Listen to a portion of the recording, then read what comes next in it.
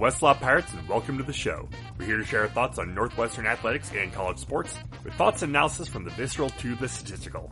We run our tailgate with the red pirate flag flying high above, as we give no quarter, especially the fourth. I'm Sam Walter. I'm John Lacombe. And I'm Eric Scousbo. Well, guys, we got a lot to talk about tonight, and I mean a lot, and we're going to really try not to let this thing get away from us tonight. What with coaching carousel, craziness and insanity, what with the playoff scenarios going kind of nutty and what might all happen there, where we might be going for our bowl game, just completely up in the air. So we got a lot to cover tonight, but we got to get started with an outright drubbing of Illinois, 42-7. ILL. They suck.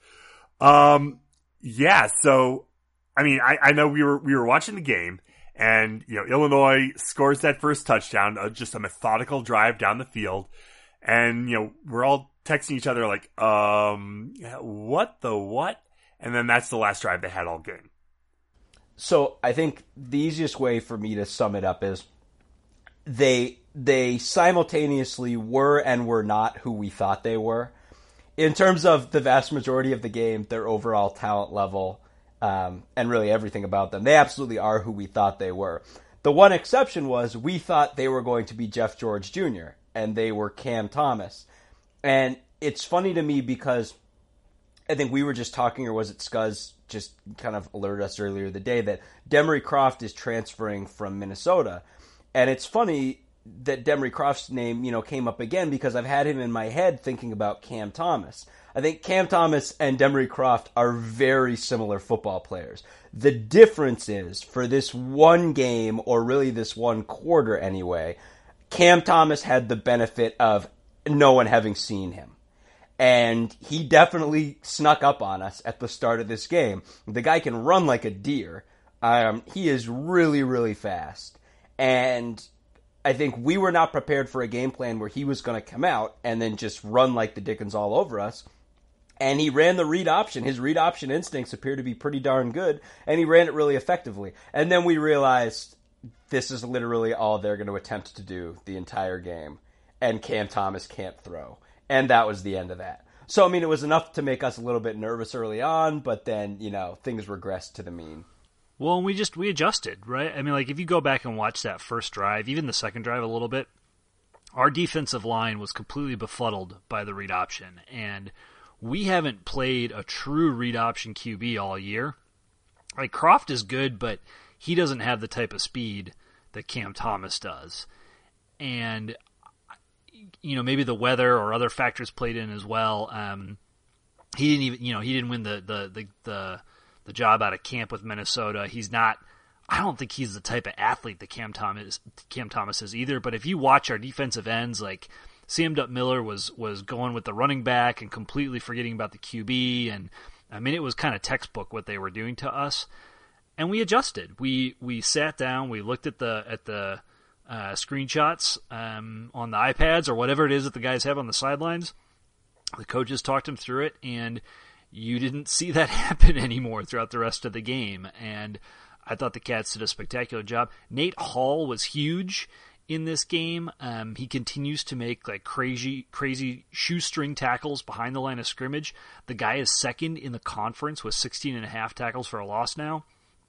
So just a lot of guys came to play. The front seven figured it out, and John, you're spot on. They didn't really need to worry about the pass. We gave up some yards in that department certainly, but I want to go back because I was gleefully excited about playing Jeff George Jr. last week, and it's because he started the last two games for Illinois. We haven't seen Cam Thomas on the field since the Purdue game at the beginning of November, and even then he only had about 24 plays in that game against Wisconsin and Minnesota. He had about 34 plays in that game.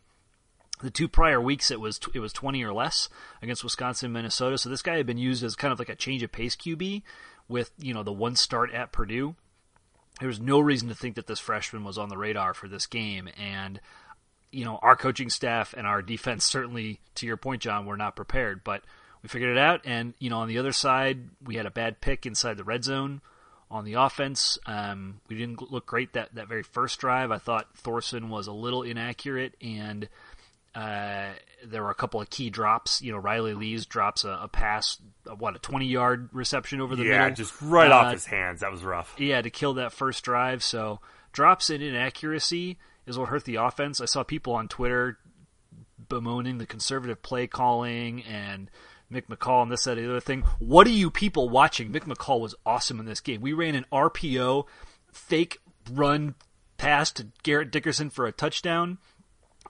We were running the Jelani jet sweep package as a fake touchdown factory. Jelani Roberts. So three play swing, right? We run Jelani inside the red zone on our second drive, and then coming back a few drives later, we run him across so we fake the ball to Jackson, and then we fake it to Jelani coming across on the jet sweep, and then throw it 50 yards downfield to Skoranek. I mean, that was an excellent play to basically generate one-on-one coverage for Skoranek downfield.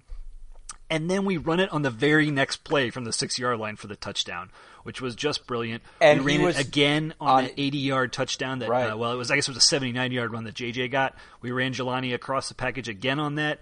It's like everything we dreamed of in whatever Venric Mark's sophomore year was, to get, a guy with that kind of speed moving across the formation on every play, because it gives the defense fits, and McCall used it brilliantly on Saturday. So there's one thing too that we kind of talked about it earlier, right? The start of this game, I think people coming in, if you look at what are the scenarios in which Illinois wins this game? Tons of turnovers. Thorson comes out sloppy. Things are really going. And for the first two series, that went Illinois' way. It would have had to continue that way for every other series of the game for Illinois to win this game.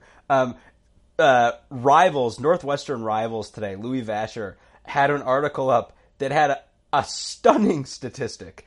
There were 24 guys on the sidelines of this game who had an offer from both Northwestern and Illinois, and they were all on the Northwestern sideline. Wow. If you're, I mean, that is, and he was like, you can add into that 2 guys from the 2018 class who have not yet enrolled, who also had a choice between those.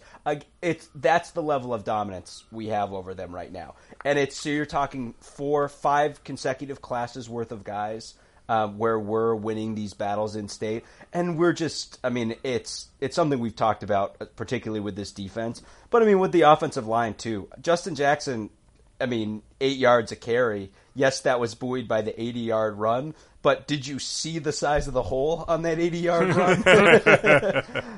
run? Just total dominance. I think if I'm them, I go with Thomas because, like you said, Scuzz, even compared to Demery Croft, he's clearly an incredible athlete. The guy is really, really fast.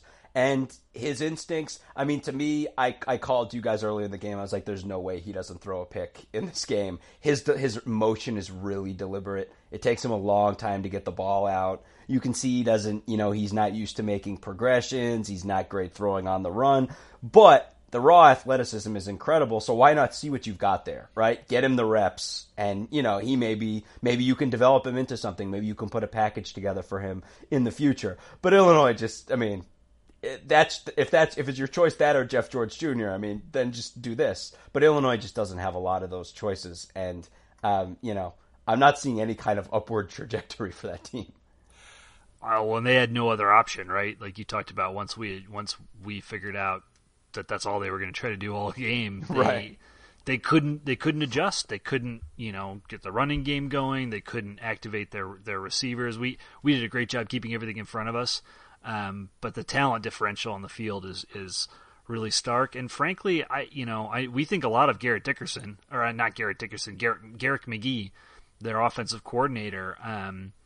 He just doesn't have a lot to work with. Yeah, the chef is only as good as his ingredients, right? Yeah, true. And, Lovie Smith, he seems like he's a good dude, and I know Bears fans, had a love-hate relationship with him for a long time, but I can't imagine that he's hitting the recruiting trail like Will Muschamp is, and Illinois, here's to you. They're going to have to find that sweet spot wherever it is as that $19 million buyout slowly comes down. I just don't. How do you convince somebody to go to Champaign? I get why. I mean, I'm not saying. I mean, the same would apply to a Nebraska or something right now. But I mean, in the same. I mean, as things currently stand, he's showing no demonstration of putting the program on an upward trajectory. If anything, they seem to be flatlining, and they're stuck with him. Like, there's no. I mean, it's gonna be Lovie Smith in living rooms selling players. And where's the evidence that they're not going to do what the last 26 guys with a Northwestern offer did? And there's really no long-term scenario for Lovie there. I mean, they're not going to. He's not going to be there for years and years and years. I mean, it's pretty clear that he's there for a couple more years max. Like, I don't see him signing a big extension there. I mean, Illinois would be stupid to do that, but at some point, Illinois is going to have to say, we need to get the young hot coach. Coming up, the Scott Frosts of the world, the Tom Hermans of the world. Not that they'd be able to get those guys, but they're going to need to get their own version of a Jeff Brom. Someone who can come in. Brom or PJ. Exactly. Yeah. Someone who he's younger, has a big, different way of thinking, different way of doing things. And that's the only way that Illinois comes out of this just flat tailspin. Hey, Illinois could do that. Maybe they should do that. I'm good with them not doing that. No, that's fine. I'm happy with y'all doing what you're doing. Absolutely. Yeah, do it. Maybe ILL. Yeah, maybe hey, someone might come poach Lovie. You better raise that buyout up a little bit more. The NFL does love retrograde coaches. So before we move on to coaching, which there's plenty to talk about, I got to give shout outs. I got to give shout outs to Tyler Lancaster. Okay. I was going to give a shout out to Tito Adenabo. Well, we can talk about Tito here in a sec, but major shouts to Tyler Lancaster and Mick McCall and Fitz for putting him in the Bo Cizik package. Watching the game with my wife, and when she sees big old fatty number one going in there, she's like, "It's Bo Redux! It's Bo Redux!" And the fact that he actually gained some yards, didn't fumble, so he was infinitely better than Bo. In his rushing abilities. So, sorry, Bo, it's true. We love you, Bo. We love you completely and utterly. But Tyler didn't put the ball on the ground. I don't know what to say. What? Hey, all I know is that Anthony Walker is pissed because he never got that chance. Anthony Walker might have ripped off a touchdown. Walker was not a big fatty number one. Walker was a lean, thick, tackling machine. But he wasn't a big Walker fatty. was also not on the field in garbage time on any side of the ball. The best part was when they asked Lancaster about it after the game, he was like, Jesse Brown was supposed to go out of bounds at the 1 so I could run it in for the touchdown. And he was like, and he decided to get the touchdown for himself. Whatever, it's fine, whatever. It was pretty funny. That's really funny. Gaziano next to him was cracking up, who also had a fantastic game. D-line, I mean, again, total mismatch. But, I mean, we have the kind of defense where if you put us on the field with a team like Illinois, I mean, it's just domination. Again, between Northwestern, Wisconsin, Penn State, Michigan State, and Michigan, there are a lot of really good defenses jostling for those first, second, and third team all Big Ten spots. But you're talking about 5 of the best defenses in the country, and we've got like 7 guys who are going to be represented on that 3 deep. This is just a loaded group of guys. It's not out of consideration that Patty Fisher and Nate Hall are both first-team All-Big Ten linebackers, and if they're not, it's only because this is an unbelievable defensive conference. If you put us in the Big 12, those 2 guys are both first-team All-Big 12. Just dominant display by a really talented front 7. And again, it's been that way all year. Well, speaking of all Big Ten, the Big Ten Network came out with their all-freshman team. Rashawn Slater makes the all-freshman team, as well as Sam Duke Miller and Defensive Freshman of the Year, Patty Fisher. freshman, national leader in tackles by a freshman, Patty Fisher. Pro Football Focus has been all over that dude this season. They gave him some big accolades again after the Illinois game. Although, horrible offense, so take that for what you will. But I think one of the huge things that we were worried about this season that has maybe even been better in this defense than last year's has been the coverage that our linebacker unit has been able to achieve without sacrificing against the run. And we had Nate Hall, who had been primarily a third down linebacker earlier in his career. You had Patty Fisher, and then you had kind of like an open spot in the third place, and these guys have just done a great job figuring it out. Brett Walsh has had some really good games. He's emerged in that strong side spot. Nate Hall has gotten even better than he was, and Patty Fisher stunningly has filled Anthony Walker's shoes as the leader of this defense and one of the best players on the field. It's amazing to me. I mean, Fisher's going to have to put on that 51 jersey pretty soon because he's so like Fitz. He is an okay athlete with unbelievable instincts. If you just watch him in replays, the way he locates and finds the football and gets there is it's a millisecond. He knows exactly what to do on every single play. It's awesome. For a guy that young, it's astounding. So are we ready to close the door on the Northwestern regular season and kind of look ahead a little bit? Seven straight wins, boys. I know. My goodness. Absolutely amazing. Great job. I mean, especially starting off the season 2-3, to get it turned around, win the 3 consecutive overtime games, and really just put a stomping on in November. Just really finishing the season so strong. Starting to look ahead to the bowl situation. We've got some really interesting games here in championship weekend. We'll talk about what we might be seeing as possibilities for the playoff and kind of how that will trickle down to where Northwestern might go. But I mean, at this point, you could see us as high as the Citrus Bowl, all the way and potentially as far down as like the Foster Farms Bowl. I mean, there's, you can't, if you're looking to book hotel rooms, book a room in Orlando, Tampa, Nashville, San Diego. Not Tampa, for sure. We're not going to Tampa. Okay. Yeah. And that's the thing. I mean, it's a good place to get into it as anything, Sammy, right? It's the difference between a true meritocracy and then the whole muddled mess that is the bowl system. Bowl season. I give Scuzz all the credit in the world for sorting out this just cluster for us to figure this out. I mean, in a true meritocracy, right? We can easily argue that we're the 4th best team in the conference, and without a doubt, we're the 4th or 5th best team in the conference. Sorry, Michigan, you're 8-4 and you're not ranked. Michigan State has the same record as us overall and in conference, and we beat them. Ergo, we would be behind only Ohio State, Penn State, and Wisconsin. That's 4th place. I think it's really easy to look and say, well, okay, if Wisconsin and Ohio State, if the winner of that game goes to the playoff, the other 2 teams go to group of, New Year's Day, New Year's 6 bowl games. Next in line is Citrus Bowl. Ergo, we would be in the Citrus Bowl. It's much, much more complicated than that. And Scuzz, why don't you take us through basically why that's not going to happen?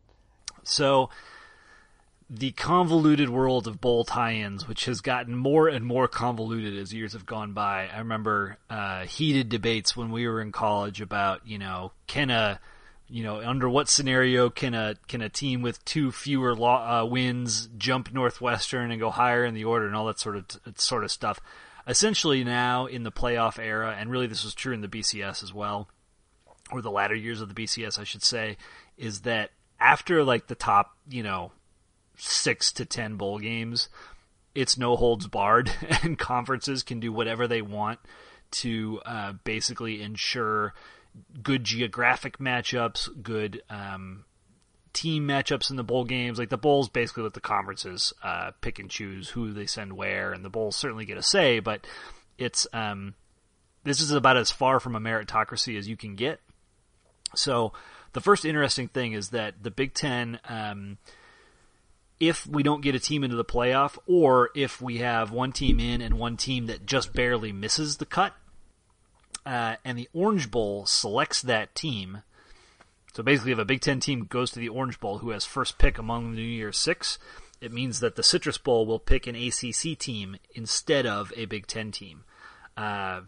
For whatever reason that is, I don't quite know, but I guess Orange Bowl and Citrus Bowl have some sort of unification thing that allows them to do that or whatever. So if you're counting teams above Northwestern and you're saying, oh, one in the playoff, two in the group of six, one in the Citrus Bowl, one in the Outback or whatever, you can't count both Orange Bowl and Citrus Bowl. And I think it's pretty likely that should Wisconsin or Ohio State just miss the cut into the playoff, that they would end up in the Orange Bowl. So one team in the playoff, one team in either the Orange Bowl or the Citrus Bowl, or maybe another New Year's Six Bowl. I think it's pretty likely that Ohio State, Penn State, and Wisconsin will get eaten up in that whole arena. And so I think just starting with the Outback makes sense for the Big Ten. The way the land is going to lay after those top three teams. The Outback Bowl, as I mentioned a second ago, will not pick Northwestern. It's because they have an agreement for 5 different teams in 6 years. So they are not going to spend their double on Northwestern, Wisconsin, or Iowa. Those teams have all been recently, and they're not going to pick one of them again. So do not get angry, people, when the Outback Bowl selects Michigan instead of Northwestern. And they're going to. And they're totally going to, because they can't select us. It's not about, who has a better record, or it has nothing to do with that. It's all about this weird, obscure rule in the selection agreements. Well, plus, do we really want to go back to Tampa? We've had, a heartbreak and a butt whooping the 2 times we've been there already. Let's get some new memories for the Cats. Exactly.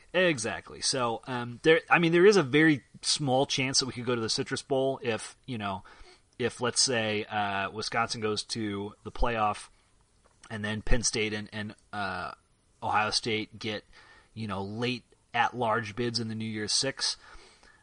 Conceivably, the Citrus Bowl could say, well, Northwestern beat Michigan State head-to-head. We think they're going to travel better to Florida. We're going to pick Northwestern for the Citrus Bowl. That could conceivably happen. It's worth noting that the Citrus has the same 5 different teams in 6 years agreement that the Outback Bowl does. So the Citrus will not pick Michigan. Michigan is not going to the Citrus Bowl. So it's probably Michigan State or Northwestern, maybe in Iowa could slot in there. Ooh, that'd be a stretch, I think. But it would be a stretch. It would be weird. But again, But as you these bowls do whatever they want. I was going to say, and as you alluded to, our vast reservoir of experience here, Scuzz, the Citrus is taking Michigan State. Most likely. So if they have that option, we're going to lose out to the state school. It's just what's going to happen. So those 5 schools are probably going ahead of us. And next up on the pecking order is the Holiday Bowl.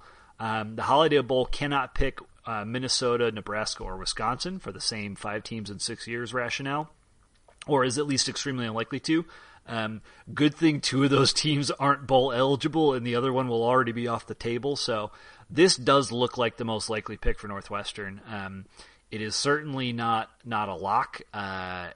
Things could change. I think it's plausible if the Big Ten missed out on the playoff, like if they played a crappy game and Ohio State looks bad, and the playoff and the New Year's Six are kind of holding their nose at the idea of let's say the backup QB now. JT Barrett's injured. The backup doesn't look good anymore. It's plausible that the Big Ten could only get 2 teams into the top tier, and that a Michigan or a Michigan State could fall down to this Holiday Bowl. That's certainly plausible. Unlikely, but plausible, yeah. Unlikely, but... Or if, as you were saying, one of those teams ends up in the Orange Bowl somehow and no one's in the Citrus Bowl, and that bumps Michigan and Michigan State both down a rung, one of them could end up in the Holiday Bowl too, I guess. Yep. So if that happens, then it's probably between Music City and Foster Farms, because I don't think the Tax Slayer Bowl is going to take Northwestern. They took us a few years ago. Tax Slayer and Music City alternate with the Big Ten. I actually think the Tax Slayer Bowl is going to go for Florida State.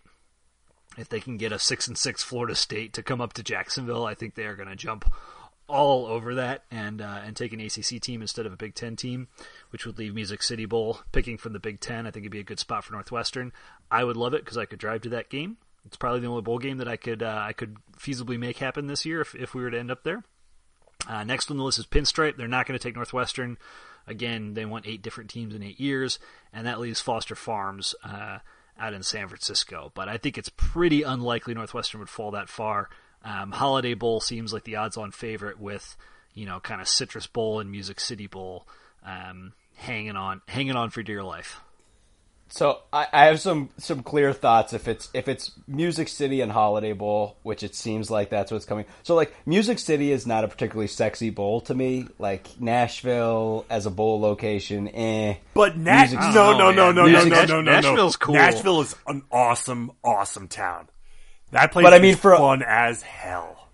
I guess. I mean, I've been there. I went there for a Tennessee Titans game when I was in college and had a great time. It's just, I think a lot of people think bowl game and they think Florida, California, Texas. You know what I mean? Like some place where there's palm trees, et cetera, et cetera. But yeah, I mean, it's not this warm paradise of sexiness, but Nashville's a hell of a good time. I get it. No, you're right. And the guys would probably have a great time there and everything.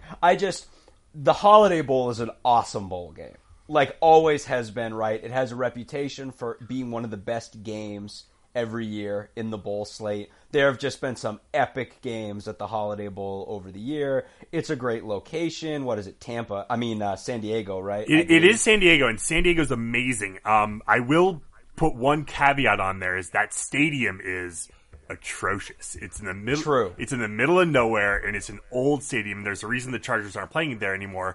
However, that aside, and Scuzz, you can back me up on this. We were out there together. But aside from that, San Diego rules. I thought that stadium was fine. I mean, it's you got to remember I grew up with the Metrodome. That's fair. Well, they have this stadium is going to be going the way of the Metrodome soon enough. There's no reason for it to be up much anymore.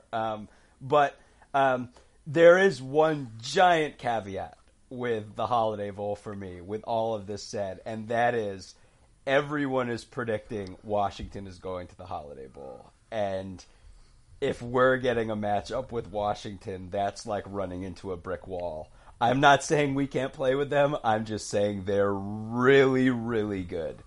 And if it's between that and, let's say, NC State in the Music City Bowl, the NC State matchup is definitely a better chance to get the W. So we'll see. But, I mean, again, Holiday Bowl has a lot of cachet, and there are going to be a lot of people, if we get that bowl, who are like, Northwestern plays crazy, exciting football. Holiday Bowl is a crazy, exciting bowl game. I'm going to tune in. Plus, the entire stadium would be all purple in that instance. One of the best sets of uniforms in a head-to-head matchup ever. So 2 other possibilities in San Diego, because let's say that USC just mops the floor with Stanford in the Pac-12 title game and just makes it look like Stanford has no business being in that game. I think maybe Washington goes first to the Alamo Bowl, who has first pick of Pac-12 teams. And then you could see either a Stanford or potentially a Washington State end up in San Diego. Please.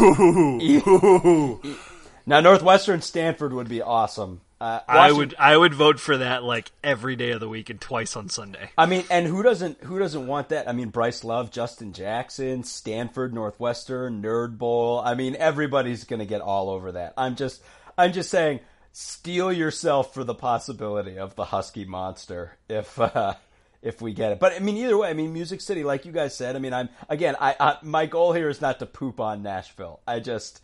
Holiday Bowl has just this long tradition of excellence that I think, the Music City Bowl doesn't have. But again, we don't care. It's a new bowl destination. And I think that's the bottom line: is either of those two. It's going to be either of those two. It's going to be a fun trip, probably either way for the boys. And it's going to be a good team, maybe a great team on the other side of the field. Who would you rather get in the Citrus Bowl, or who would you rather get? Washington in the Holiday Bowl, or like Georgia in the Citrus Bowl? Oh no. So I have to remember, because again, based on what we're mapping out, right? If the Orange Bowl doesn't take a Big Ten team, it really is as simple as the Citrus Bowl just being like, screw it, we're taking Northwestern. Now, that's a ginormous if, especially considering that in the grand scheme of things, right, two teams with voracious fan followings, Michigan State and Michigan, would get leapfrogged by us. Were that to happen, I will be in Orlando during that game, not able to go. Because we are doing a Disney trip for our daughter that week, and my wife, to her immense credit, has mapped it out to the nines. We've got the dinner reservations, we got the meet and greets, we got Fast Pass. I could list 10 things that I don't understand that are part of this Disney thing, that she's set it all up. And the Citrus Bowl is not part of that equation. And there is just this doomsday scenario. Well, I will be in the town and not in the stadium. But I mean, whatever. I mean, John, just ask the Disney princesses to make your wish come true. You know, see if they can get it. They can sort it out for you. That's right. I'll be like, hey, Winnie the Pooh, can you move out of the way? I'm trying to watch the TV here. Yeah. But no, I mean, I will happily take one for the team, literally and figuratively, if it gets us into the Citrus Bowl, which would be Northwestern's biggest bowl. Well, tied for second biggest ever. We went there against Tennessee. Different times for the Tennessee Volunteers then. A little bit. We're getting there. We're getting there. We'll get there. But oh boy. But you know, that would be awesome for this group of guys, especially Justin Jackson. But again, it's a no lose situation. Like Scott says, I don't think we're going Foster Farms. I think it's going to be Holiday or Music City. But you never know. Citrus rolling back to Music City, so some potential options there. I think Texas A&M, Kentucky, and Mississippi State seem like the best options to me in terms of kind of like middle of the pack SEC schools that could end up there. I think it's probably more likely that A&M ends up in Houston, and you could see, you know, like I think South Carolina will probably end up going to the Outback Bowl. They usually pick an SEC East team, and I think LSU might end up in the Gator Bowl against Florida State. That would be pretty interesting. So that would leave, you know, some of those. I don't think Music City's not going to get a high enough pick amongst the SEC. I mean, now the SEC just figures it out, right? But like if they were able to engineer a Florida State LSU Gator Bowl, they would 100% try to do that. So I think Music City might be on the veritable short end of the stick, and you know, a rematch with Mississippi State from 2012 or with and that could 2011. That could be interesting with Nick Fitzgerald out with the broken ankle. The thing.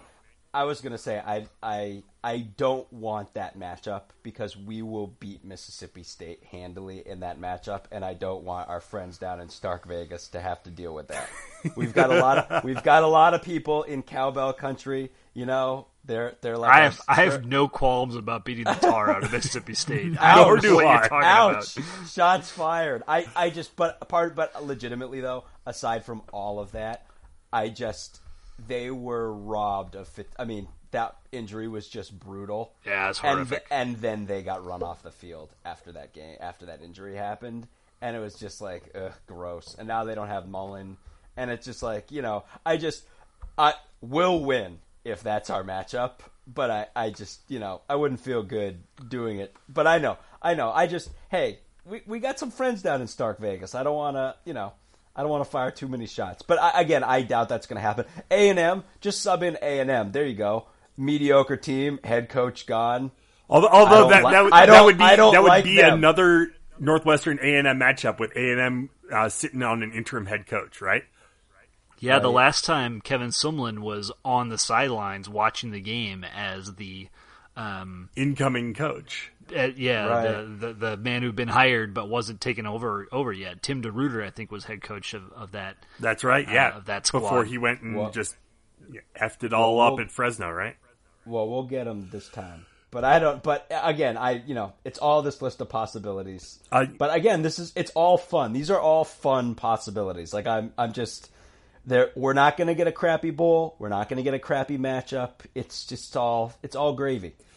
And, it's so much fun to think about and kind of looking ahead to this weekend's games, with the chaos of last week, Auburn beating Alabama, Miami getting big time upset by Pitt. I mean, that was huge. Those two teams losing. Now, all of a sudden, as we record this on Monday, the playoff rankings don't come out till tomorrow, probably today as you're listening to this. If you're listening to it the day we drop it. But, the shakeup that's going to be there is pretty immense. And, it's going to be really interesting to see kind of, as you look ahead to this weekend's slate of championship games, there's a bunch of, quote unquote play-in games almost, right? I mean, Oklahoma TCU for the Big 12. Oklahoma wins, they're in. Oklahoma loses, I don't know that TCU's necessarily... TCU's not in. They're not. Not in. And so that would create some big chaos. Georgia Auburn, winner of that in, right? Yes. Yes, absolutely. Okay. Miami Clemson, depending how far Miami falls, but yeah, I would imagine that's a playing game too, though, right? I think winner's in there. Yeah, for sure. And then the Big Ten title, Wisconsin, Ohio State. Now we get interesting. Wisconsin wins, they're in. I mean, that no-brainer. But if Ohio State wins, I mean, they're in. You sure? In. So I think it's funny. I think they'll be in, but as we talked about, there are potentially going to be a couple teams with a really legitimate gripe about. I mean, Alabama, sure, but again, I don't hate putting in a conference champion over Alabama. But USC, who's being completely left out of all of this talk, potentially, as the Pac-12 champion, is going to have a record that, at least against Ohio State, stands up very favorably. And I'm not saying that they're going to get in, but I think you're probably right. But I think in this situation, I think Ohio State gets in. Alabama fans are livid, followed by USC fans being livid also. I also want to mention, too, that if everything that we're talking about plays out, basically as we're talking about, let's say Wisconsin beats Ohio State, let's say Clemson beats Miami, what else? Oh, Georgia beats Auburn. All of those teams... with the exception maybe of Auburn, but let's actually flip it. Let's say that Auburn beats Georgia a second time by the same margin that they beat them the first time. All of those teams will get leaped by UCF. UCF is sitting somewhere around like 12, but they're poised for a massive jump. If they beat a Memphis team that only has one jump, they're basically looking at a wall right around 6. But that's only funny to me because, just like I predicted, they're going to get as high as 6, 7, or 8 as an undefeated team and then not make the playoff. It'd be one thing if they were 12th, but they're going to be close enough that UCF fans are really going to be grumbling about it because they're going to have to look at that final CFP ranking and see themselves sitting 2 or 3 spots outside of the playoff with an undefeated record. But yeah, with all that said, I think Scuzz is on. I think, I think it's Big Ten champ, ACC champ, SEC champ, Big 12 champ. So does that mean Alabama is absolutely out? I don't know that that's the case. No, I mean not Big 12 champ, should I say? Right? TCU's not getting in. So I think if TCU beats Oklahoma, that would be the easiest route for Alabama to get back in. The problem that they have, for those who haven't been following the Alabama schedule intimately, is that they have no good wins. They have not beaten anyone. You could argue that Florida State was a good team when they beat them, but the injury to the quarterback, kind of took that away. But that's not really how it works in college football. Right. And it's funny because I heard, I listened to a number of NFL podcasts as well, and I heard, people talking about Bama this, Bama that. And I was like, guys, like they're not close at this stage, and it's because they don't have the resume that the committee has proven. If there's anything the committee has done, they have established one thing consistently for 3 years, and that's it's about who you beat. It's not about who you lose to; it's about who you beat. And you have to have signature wins, and they don't have any. And when you look at Ohio State, who beat Michigan State, who beat Penn State, who beat Michigan, who, if they will have beaten an undefeated Wisconsin, that will play well, even though they lost to Oklahoma. In the case of USC, they will have beaten a ranked Stanford team twice. They will have beaten not Washington. Who's the other ranked team that they've beaten? It's somebody. I guess they would have lost to two ranked teams, but USC, the interesting thing about them is that their overall strength of schedule just looks so much better than Ohio State or Alabama when you line them up side by side, as ESPN did, in kind of like a blind taste test during the Notre Dame game.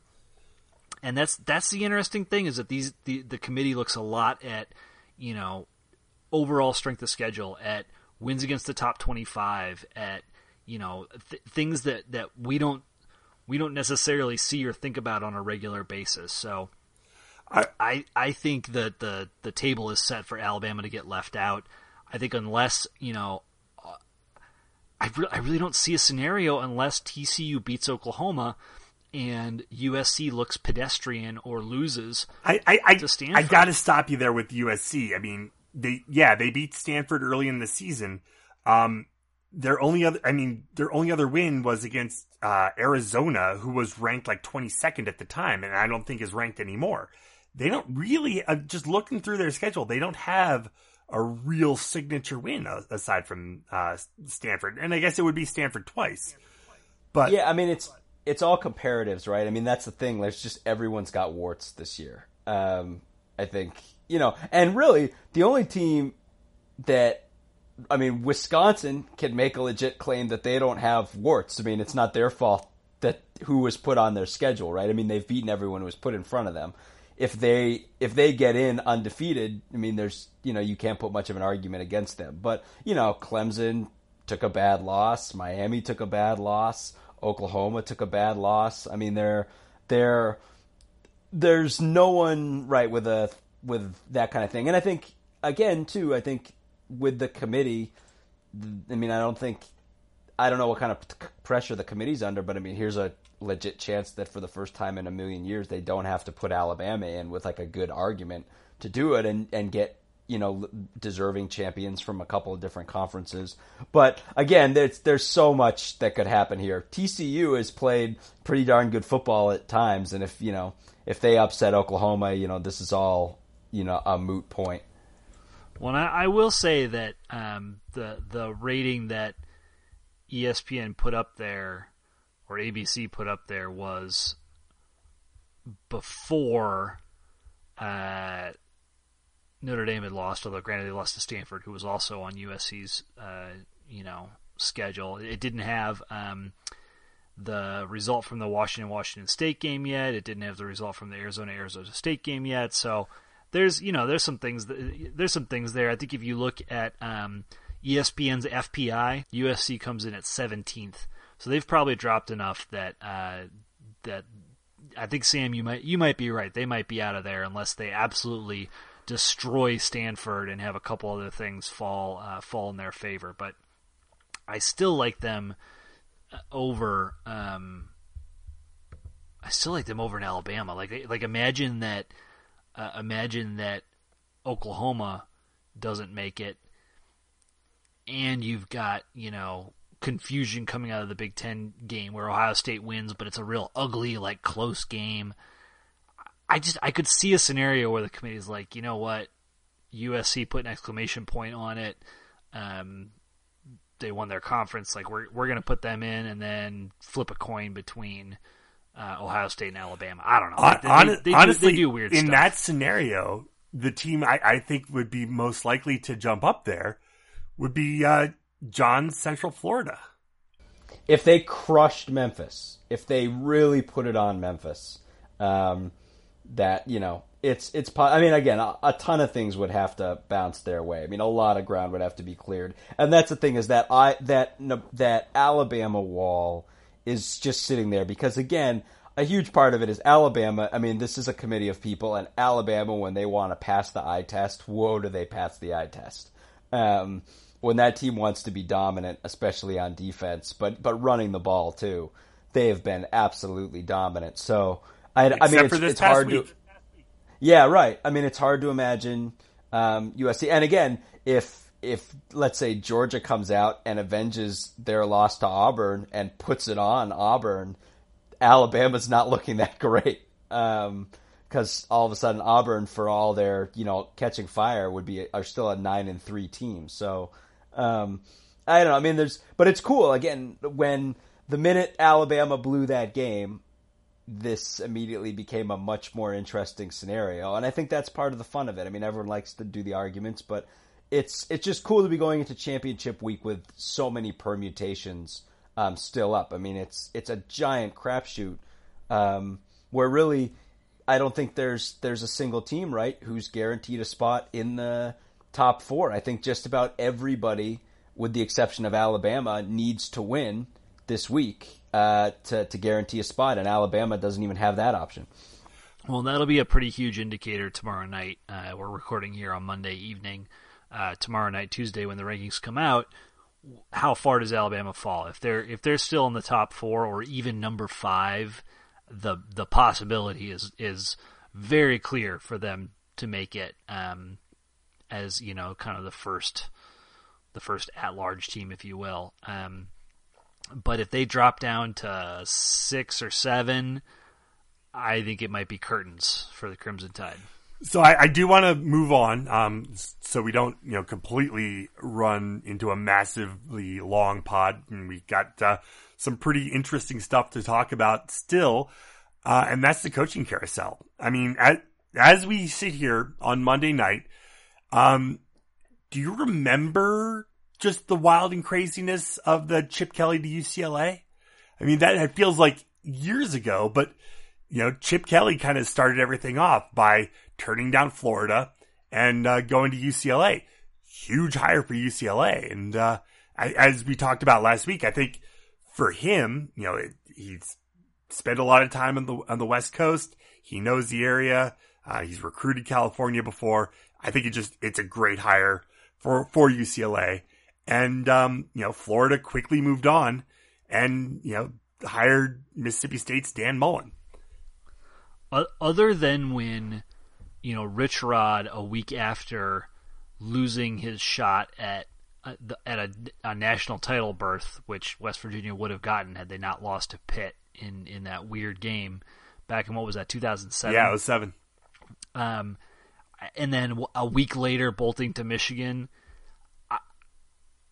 That's the weirdest, coaching circumstances and subsequent carousel that I can remember. Because then you had, the Dana Holgorsen, West Virginia fallout with Oklahoma State drinking weirdness. Bill? I forget who took over West Virginia, and they immediately then hired Holgorsen as OC from Oklahoma State, and then people were accusing other people of drinking at casinos and all sorts of weird stuff.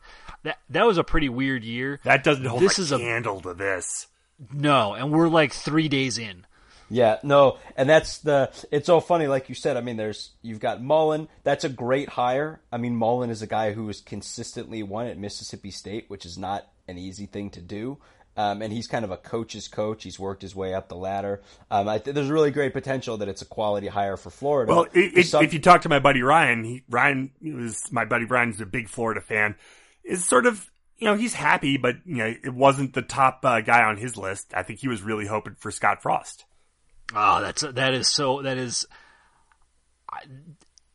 I don't even have any words. I think Dan Mullen is really underrated. I completely agree. And I don't think I realized it till I recalled the list of quarterbacks that he's developed, college and don't think pro, think college. Tim Tebow, Dak Prescott, and Alex Smith. That is a hell of a list of college quarterbacks to have developed. I think too, I don't know. I kind of compare it to like a Jimbo Fisher or something like that, who was like a sort of sexy coach before he came in. And when he was hired at Florida State, I think a lot of people were like, really, this is the best we can do. But he kind of, he knew coaching. And once he was given that platform, he knew what to do with it. And, I think regardless of what's going on with Florida State this year, Jimbo has reached some lofty heights with the Noles. But I think, I think the subtext, though, too, with Frost is it sounds like, and I kind of had an inkling or at least a suspicion that this was the case.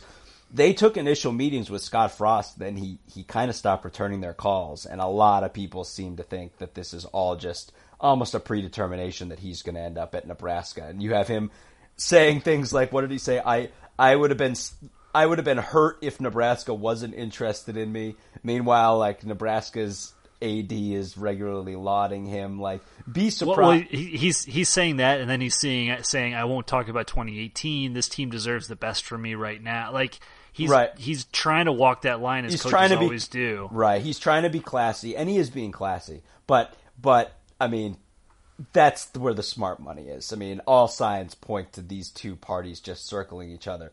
But again, no one's talking about any of this right now. Not Chip Kelly, not Dan Mullen, not Scott Frost. But before we get to the elephant in the room, A&M fires Kevin Sumlin and immediately starts calling Jimbo Fisher. I mean, they have come out and said, we want Jimbo Fisher. So that, like we talked about last week, is very possible of an LSU redux.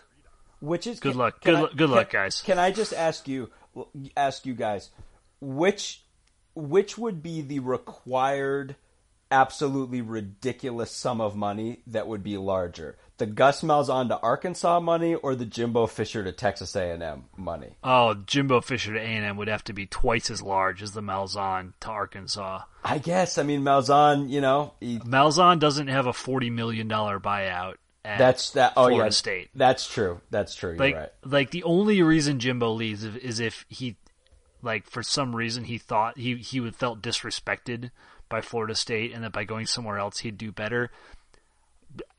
Jimbo will make Florida State fire him. Right. $40 million. Right. No, you're right.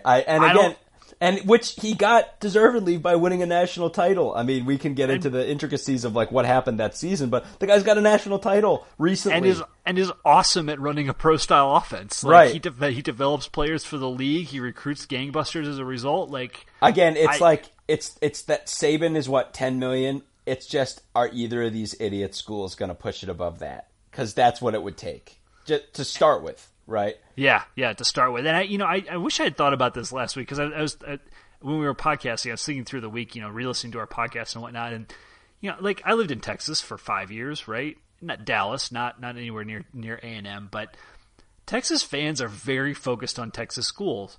They don't understand why someone wouldn't want to leave Florida to come coach at Texas A&M. Right. And I don't mean that as a criticism. They're just like,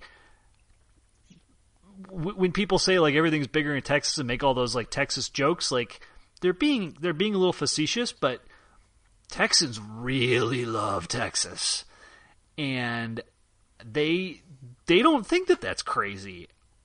They're certifiably nuts, but they don't realize it. And Jimbo Fisher's, in case you're wondering, is from West Virginia. It's not like he has some deep tie that's going to make him want to go. Because I know some of you were wondering, is he from Texas? But no, nope. He's not. All right, and then we have the story that everyone's talking about, Arizona State firing Todd Graham. Right. That's apparently some people are really upset about that, and like I kind of want to be like, don't y'all remember when Todd Graham coached for 1 year at Pitt and then left? Like, I mean, like, why is it like people are like, oh, he didn't get a fair shake and yada yada yada. He was there He's for been a there while. for a long time, and they've done nothing. No, they've been mediocre in the Pac-12 South for years and years, and like they get frisky every now and again and win a game they shouldn't. But They got Lane Kiffin fired. Scuzz, you're telling me that people are saying that a coach of questionable character didn't get a fair shake? You like what I did yeah. there? Yeah. Which leads us to Tennessee. Oh my goodness. Can we just preface this with the headline that is on all the websites tonight? on Monday night at 11:35 p.m. There's a headline. I guess there's an actual story out there. Jason Witten, current tight end for the Dallas Cowboys, zero coaching experience, felt the need to make a public statement saying, "I will not be leaving the Dallas Cowboys to go coach Tennessee." So, yesterday, Sunday, earlier in the day, I mean, it's early mid-morning, that Tennessee announces that they've hired Ohio. Well, they didn't announce it. It got leaked. Okay, it got leaked that Ohio State defensive coordinator Greg Schiano, who you might remember from such head coaching places as Rutgers and the Tampa Bay Buccaneers, where he apparently nobody really remembers. No, the apparently Tampa Bay not. Buccaneers. Apparently not. And there's a lot to talk about with his run at Tampa Bay, but that's not the previous job that had everyone just suddenly completely up in arms. All of a sudden, and I had no idea, I didn't even realize that Schiano had been at Penn State. Before you even go there,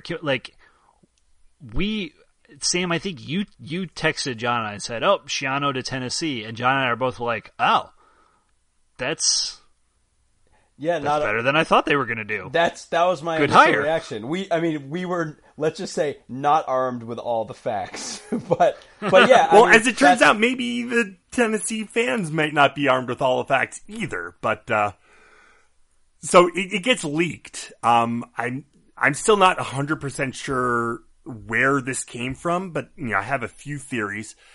But it gets leaked out that Schiano, who was assistant coach at Penn State under Paterno, may have been somewhat, and it's very unclear to what extent he may have been involved in the Jerry Sandusky scandal. Nothing has been pinned to him. Everything at this point on, like I say, on Monday night, everything to this point is pretty much exonerating him from any wrongdoing in the situation, which again is absolutely horrible, and we continue to talk about not exonerating him, not trying. Right, him. Absolutely. Yeah, this is like the legalese quickly. The legal to moral spectrum quickly gets kind of muddy in this situation. I think we're all going to struggle with it, talking a little bit about it as we go through this tonight. But I think we can all agree, the national media, butt fumbled this really poorly as it was developing. Oh, so that's the thing, right? And that's what we've got to get into. Is there's the craziness of what happened, right? Which was basically a social media firestorm in about 8 hours, taking a coach from accepting a job to basically being run out of town on rails. Because that's what happened. I mean, basically, you've got all of a sudden social media is blowing up. You've got the giant rock at Tennessee, which I can only assume was an idea stolen from Northwestern. I mean, clearly, obviously. absolutely. Clearly. A giant rock. Maybe we traded that for their end zones. Yeah, right. But the giant rock at Tennessee, painted with Greg Schiano covered up child rape. And then people protesting outside. You got state legislators. It all just spiraled so quickly, right? And it was all just kind of an amazing thing where it was just kind of stunning the degree to which this all happened. But then, just like you guys were saying, there's the whole second thing where a giant portion of the media chose to handle this a certain way, and that was from the perspective of Greg Schiano is being taken out of town, is being drummed out of Tennessee on nothing more than the rumor mill. And it's let's put it this way, in today's climate especially, that is a dangerously blunt way to approach this situation. And I personally don't agree with it, but I think we can kind of unpack the intricacies of it, but yeah, as Scuzz said, several prominent members of the media did not color themselves with a tasteful brush in the aftermath of this. Well, and I want to emphasize, and seeing this is about where you were about to go, is that the crux of this is that in his testimony to a grand jury, Mike McQuarrie said that when asked if he knew of other coaches that had seen the sorts of things that he saw, when he walked in on the Sandusky scene in the shower, and he said, yes, Tom Bradley told me that a coach came to him and told him he saw something similar, and they asked, who was that coach? And he said, it was Greg Schiano. So, from a legal perspective, first, this is hearsay, so this is not admissible in court. You cannot try Schiano on any of this. Bradley and Schiano both came out immediately after that hit the wires and said, nope, that never happened, that wasn't us. And where I think some media members then latched onto was the idea that, well, in this trial that was hugely publicized and far-reaching and has put administrators and coaches, former coaches, into prison, where the powers that were in the state of Pennsylvania left no stone unturned, and they chased everybody, but they never chased Greg Schiano, so he must be innocent. And that seems like a pretty dangerous assumption to make. At the same time, I don't know that I'm comfortable completely eviscerating Schiano for this. But if you did additional homework on Greg Schiano, you would understand more about how awful of a head coach he was during his 2-year stint in Tampa Bay in the NFL. He was accused by the Players Association. I'm just going to read directly from Roger Sherman's article on The Ringer. He was accused by the Players Association of leaking confidential information about quarterback Josh Freeman's enrollment in a substance abuse program. He reportedly rigged a vote to strip Freeman of his captaincy. He repeatedly ordered his players to attack opposing kneel downs at the end of games. Yeah, I remember that. That was just ridiculous. You can watch the highlights on YouTube. It's ridiculous. He exaggerated a player's recovery from an infectious disease. I believe an infectious disease, which was like a staph infection. MRSA. That like MRSA. It was like a serious staph infection running amok in the locker room. And he also claimed that medicine is, quote, not an exact science, which, I mean, it's kind of not, but in that situation, my God. My favorite is that there's a player that was quoted as saying that playing for Schiano was, quote, like being in Cuba. And so the biggest problem I have here is that, you can argue, and we might get to this, like how much Tennessee fans really believe the stuff that they're saying. And there's a small portion of them that absolutely are protesting this for the right reasons and threw down their cards and said, no, we will not accept this guy because of his relationship to this Penn State case. I think there's a lot of Tennessee fans that didn't like this guy as a potential head football coach for reasons nothing to do with that and couldn't care one way or another. But the fan base still stood up against this. And if you're a media member, like, you have to do your homework and understand the whole picture of what this guy has been like as a head coach before you wipe away that and say, well, this is just mob mentality and these people are just being outrageous. And that's the thing too, I think. So, like we're saying with this whole second level thing, Dan Wetzel, who is a sports reporter who is really kind of at ground zero of the Penn State thing. He's the guy who knows all the nitty-gritty. He's the guy that knows the legalese of it, all the ins and outs. He's, a guy who knows exactly where this came from, what the tenuous link is between Mike McQueary and Greg Schiano and all this stuff and everything. And his interest in the aftermath of this, which I think, as Scuzz implied, was it's sound interest. I think you could say maybe Dan Wetzel's a little guilty of not seeing the forest through the trees here, but I think his interest in this situation was, basically seeing things like that rocket at Tennessee and being that like a huge portion of the Tennessee fan base believes believes that it is known fact that Greg Schiano covered up child rape at Penn State, as if believes this to be gospel, and it's not, and I need to show you exactly what it was. So again, I get the reasoning behind why he wrote that article, but then that article was immediately picked up by a lot of other people with, I think, a lot less defendable intentions. And part of it was that, yeah, right. And Pat Forty, who, in addition to taking his strong stance on this, used the expression lynch mob. And basically what you had a bunch of people saying is, I think someone like Bleacher Report or something used the specific word lie in their headline, like Greg Schiano is being fired based on a lie, which is so far removed from what's actually in the court documents. But I think basically my point is, the idea is there was a group of sports writers who were like, these people drummed this guy out of town and wrecked his chance at getting the Tennessee job on nothing more than hearsay. And that is just, I have serious problems with that whole line of thinking. One, for obvious reason, for anyone who's been living under a rock right now, is when it comes to sexual assault, it has become very clear in the past couple of months that when someone talks about sexual assault, we as a society have a serious problem when it comes to victim blaming. And that particularly in Hollywood, this led to huge cultural problems for a long time. And now you have all these things coming out in Hollywood where everyone's like, I mean, now we're kind of realizing, right, people don't stand to gain a lot when they come out and accuse someone. If anything, they stand to lose a lot. That's not saying that everyone's telling the truth and everyone's a liar, but just that it's becoming pretty clear that you want to start from a place of reasonable understanding. And so then let's pivot to Mike McQueary, right?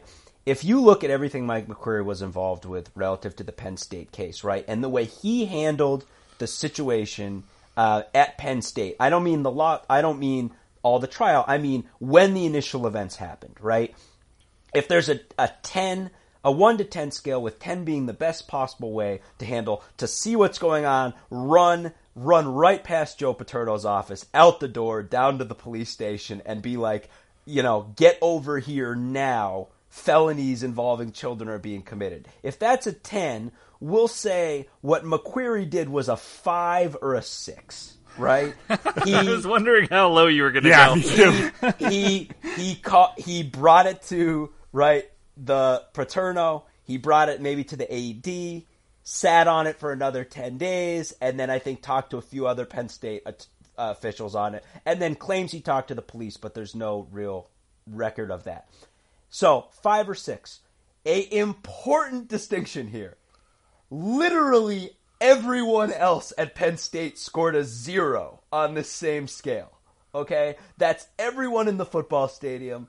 In the football team. That's Graham Spanier, the president of the university. 0 out of 10. That's why Graham Spanier's in flipping jail right now. Okay? Another way to look at it is, how much better is Penn State is McQueary than everyone else in that school? $12 million better. Because that's what Penn State had to pay Mike McQueary in his whistleblower lawsuit, which several verdicts were handed down. Then he finally dropped it just literally 2 weeks ago, which everyone knows is code for settlement. You can guess the settlement was probably massive, many millions of dollars, okay? My point in all this is that, yes, Mike McQueary is not a perfect person, but compared to anyone else in that program, like, say, Tom Bradley, who, he's saying, keep in mind, McQueary said this all under oath. So when you hear all this, his specific phrase was, Bradley told me Greg Schiano came into his office white as a ghost and said he had just seen Jerry Sandusky doing something with a kid. That's an awfully specific thing to say under oath if you don't mean it. I allow for possibility that some things could have gone either way, but if you take that, I come away from that thinking something like Greg Schiano might have covered up Jerry Sandusky's child abuse. And we're not in a court of law here. If you ask me as a football fan, do I want a coach who I can reasonably believe might have covered up sexual assault? I'm going to be like, nah, hire another guy. Hire someone different. Just don't hire that guy. Like, we have other choices. Like, it's not a guilty, innocent thing. And another way to look at it, on top of this, is, let's say it was a sliding scale. Let's say it was like, I have reason to believe that Greg Schiano maybe committed murder? I don't know. It's just hearsay.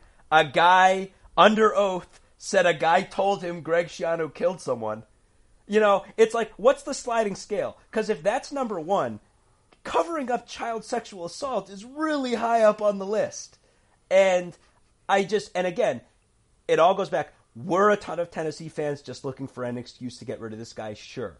But on the flip side, would fans at any school in the country have rightfully protested the chance of a guy who possibly covered up a sexual assault from being their head coach? Absolutely.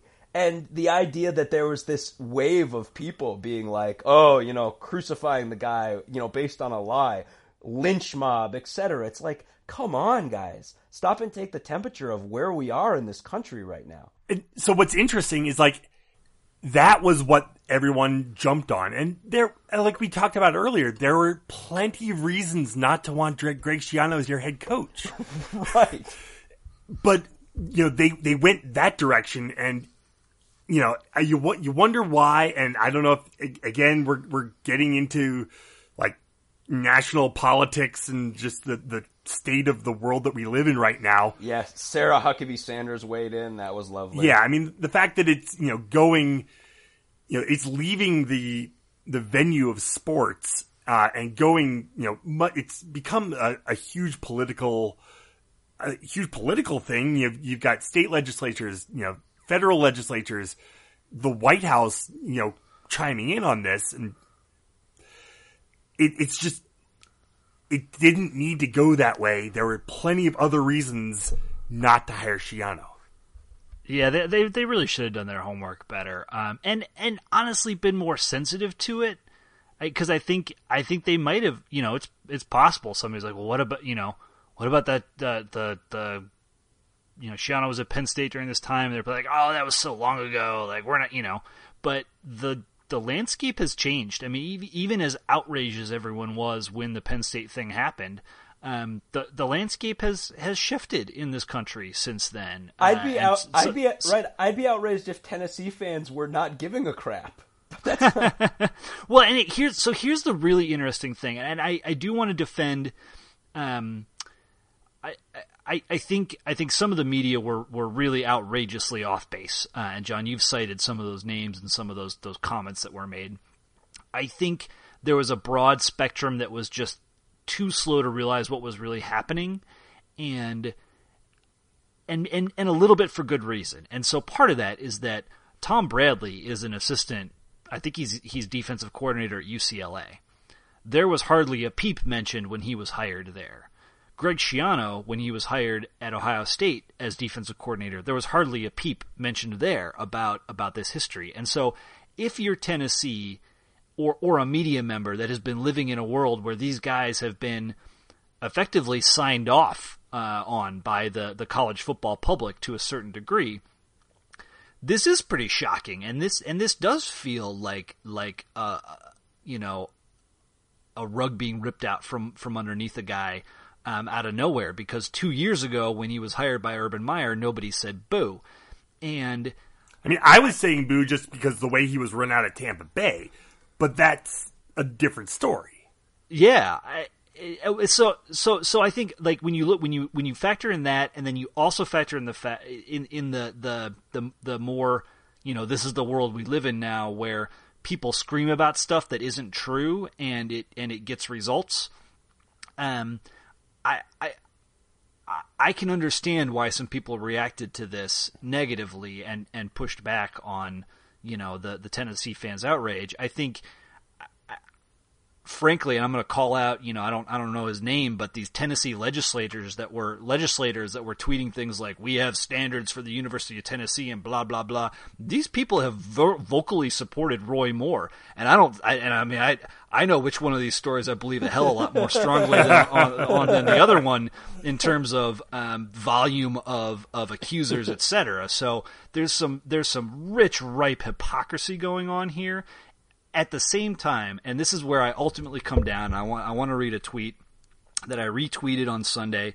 There was a guy that posted this. I think he's a radio personality in Tennessee, and he said, a big time college. This is Will West from WNML. And he writes, a big-time college football fan base finally pushes back on a coach associated with a violent sexual scandal and national media members want to rip them. Easy to see why rape culture still exists in this sport.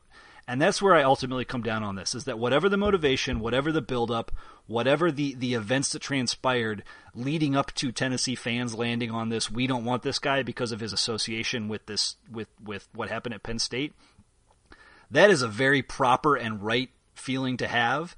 And Schiano probably shouldn't be a head coach anywhere. I think a little bit of grace and understanding can be given to people that along the journey got, took a step in the wrong direction or didn't quite realize what was happening at the time. But guys like 40 and we were going back and forth about Feldman last night, who seems to have been, almost shilling for Schiano to get a job for many years now from like a personal relationship standpoint, and wrote, some pretty slanted stuff on SI. I got a problem with that, with some of that stuff, but at the same time, I can't hold everybody to that same standard, just given how unique and surprising this situation was as it unfolded on Sunday. Well, and again, with the perspective of the whole national temperature, right?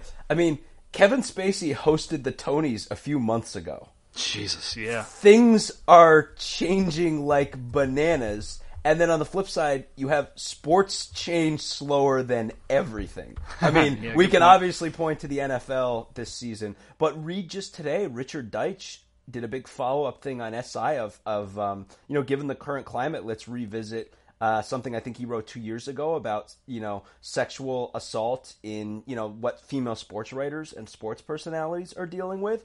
And what you see from all these people, he interviewed all these people anonymously, and it's all just this Me Too kind of stuff, where these women are all dealing with all this stuff. And I just, if you're someone who works for a sports team, or you work in sports journalism, and you're a woman, you're dealing with all this stuff, and yet that you can see, right, the Me Too thing has stopped right at the door of sports. And it hasn't crossed over it right now, because I still think sports are just behind. Like you see in Hollywood, it was just that moment where Hollywood was like, yep, we're here. This is getting dealt with right now. And then a major conference fan base last year protested the firing of a coach for actually covering up rape on campus. Right. Many, many, many rapes for many years. They protested that they wore effing black armbands in the stadium and unfurled banners with his initials.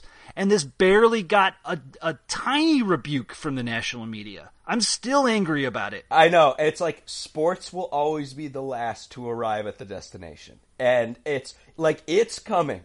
Like, If this is what just happened in Hollywood and politics and and business, right? The business world, the Me Too thing has caught fire. Sports' reckoning is coming, and you're going to see a lot of heads swing. I mean, heck, right now, look at, you've got guys as politically diverse as Roy Moore and Al Franken, who are both hanging by a thread right now. The same thing in the business world. I mean, everyone from, someone like Kevin Spacey, but like a John Lasseter. I mean, like these things, it's everywhere. And you haven't been watching sports if you believe that it's everywhere, but not in sports. Sports are knee deep in it, and it's coming. But again, it's just more evidence that everyone in sports is just like the last to arrive at the party. But I mean, it's all coming. So I do kind of want to put a bow on this. Very, very important. a bow. Put a bow on it, and then throw the package into the flaming Tennessee River. Yeah, that has been set afire like Gary, Indiana. This is a very important topic, and I don't want to minimize anything, but we are running a little bit long. I do just want to bring it back to just the situation at hand. Who in their right mind would want this Tennessee job now? Well, and I think the really interesting question too is fans have power, and there have been a couple moments in the last 4 or 5 years in sports where fans have realized some of that power, for good or for ill. And I'm interested what happens if they try to hire a guy who does have a clean record, but the fans don't want as a coach. Like what, I don't imagine it would get the same type of viral response. I don't imagine that it would have the same kind of comprehensive impact as the Schiano news had. You never know. Some people are certainly going to try it, and now there was the whole like firejoemorgan.com thing where a bunch of now every the day after a coach gets hired, there's a firesoandso.com related to that coach. Everybody wants to trumpet that meme, if you will, and this is going to become the norm for coaching hires going forward at big time programs. Is that there's going to be a backlash on social media, and not just on the crazy message boards, but one that extends to Facebook and Twitter and probably gets picked up by the mainstream media. So I think this probably changes some of the discussion, and Tennessee is sitting on a volcanic magma as they try to navigate this. I don't know how they're going to do it. The one other interesting, I guess, legal component is fans and boosters especially now are pushing for AD John Curry to be fired. And I thought Bruce Feldman made a really good point that if push comes to shove and Schiano's team sues Tennessee for his the buyout money that was part of whatever this agreement that they signed, reportedly $20 million, that Tennessee would be in a lot better position if John Curry was still worked for them. So who knows? I don't know what they do. We were talking before the pod about David Cutcliffe, and there's some really obvious names out there potentially, but they're going to be. I'm sure they're going to be really nervous just putting a name out there, not knowing exactly what's going to happen, how people are going to react. And say you're Texas A&M, right? And you're trying to get Jimbo Fisher, and you don't get him. That fan base is not going to be happy with anyone else, and this could reemerge there. Yep. So it's important. Just steering back to Tennessee right now. The name, I think Cutcliffe would be the perfect choice for them. Just a steady hand to guide them through this trying time. Seriously, right? But 2 hours ago, he told Tennessee he's not interested in the job. And I certainly don't blame him from his perspective. The guy's 63 years old. I think he's got a situation where he's got real job security at Duke. They're happy if anytime they go to a bowl, he's thought of as really highly regarded, a developer of quarterbacks, a cerebral guy. And it's a good fit, especially I think at this stage of his career. And he's like, look, I don't need the money, and I'm not trying to be a part of this mess. One name who I just saw come up, who I think it's as good as Tennessee can do at this point right now, is T. Martin. USC's offensive coordinator, won a national championship with the Vols.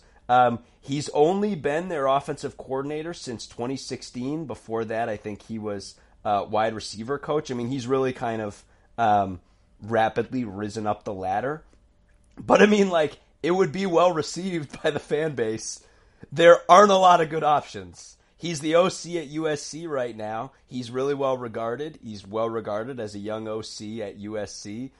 In a perfect world, yeah, you want him to get more seasoning, but I mean, sheesh. Take what's available, Tennessee. At least it would appease the fan base. The guy won a national title. I don't know. We'll see. So let's put a bow on that discussion for now. There's still plenty more shoes to drop as far as the coaching carousel goes. Nebraska still has a hire to make. Iowa State just announced they're extending Matt Campbell. So the people who are kind of thinking that if Frost didn't go to Nebraska, they might go after Campbell. That's probably off the table at this point. Arizona State's looking for a coach, and Texas A&M's looking for a coach. Oregon State's looking for a coach. Where does A&M go? That is just such a. I heard Chad Morris as a name, who's been at SMU for the last few years after being making his name as an offensive coordinator with Clemson. I heard that name thrown out there, but I think you're right, Sammy. I think some of this Tennessee fiasco is born out of the groomers for John Gruden and just, crazy expectations. I'm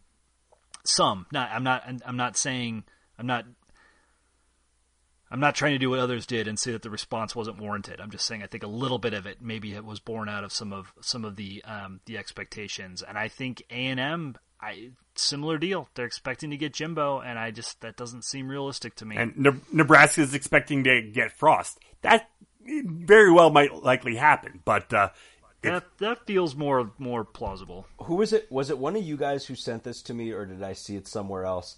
That there are just so far in coaches who've been let go, $60 million worth of buyout money. I saw that as well. I wasn't the one who sent it to you, but I did just see that. That's so far. Just gross. Nebraska's still paying Pelini. They're paying Pelini, Eichhorst, and Riley now. Oh God. I mean, like this is, we've already had one deep discussion tonight. We don't need to get into the whole paying the players thing. I think everybody knows where we stand on that. But so Illinois, enjoy the next few years of Lovie Smith, I think is what we're all coming back to. How fun was that? The state's sure as shit broke. You can't pay that buyout. Well, let's leave it there for tonight. We'll be back next week with bold destinations. Also, we will be doing our Westlaw Pirates Bowl Challenge again. Be on the lookout for that as those forums come up live on ESPN. We'll be tweeting about that. We'll be talking about it next week or two. The coaching carousel continues, and we got men's and women's basketball to talk about. We didn't even get anywhere near that tonight, and rightfully so. Like I say, we are running a little bit long. So we'll go ahead and leave it there and continue our search for the Swoley Grail.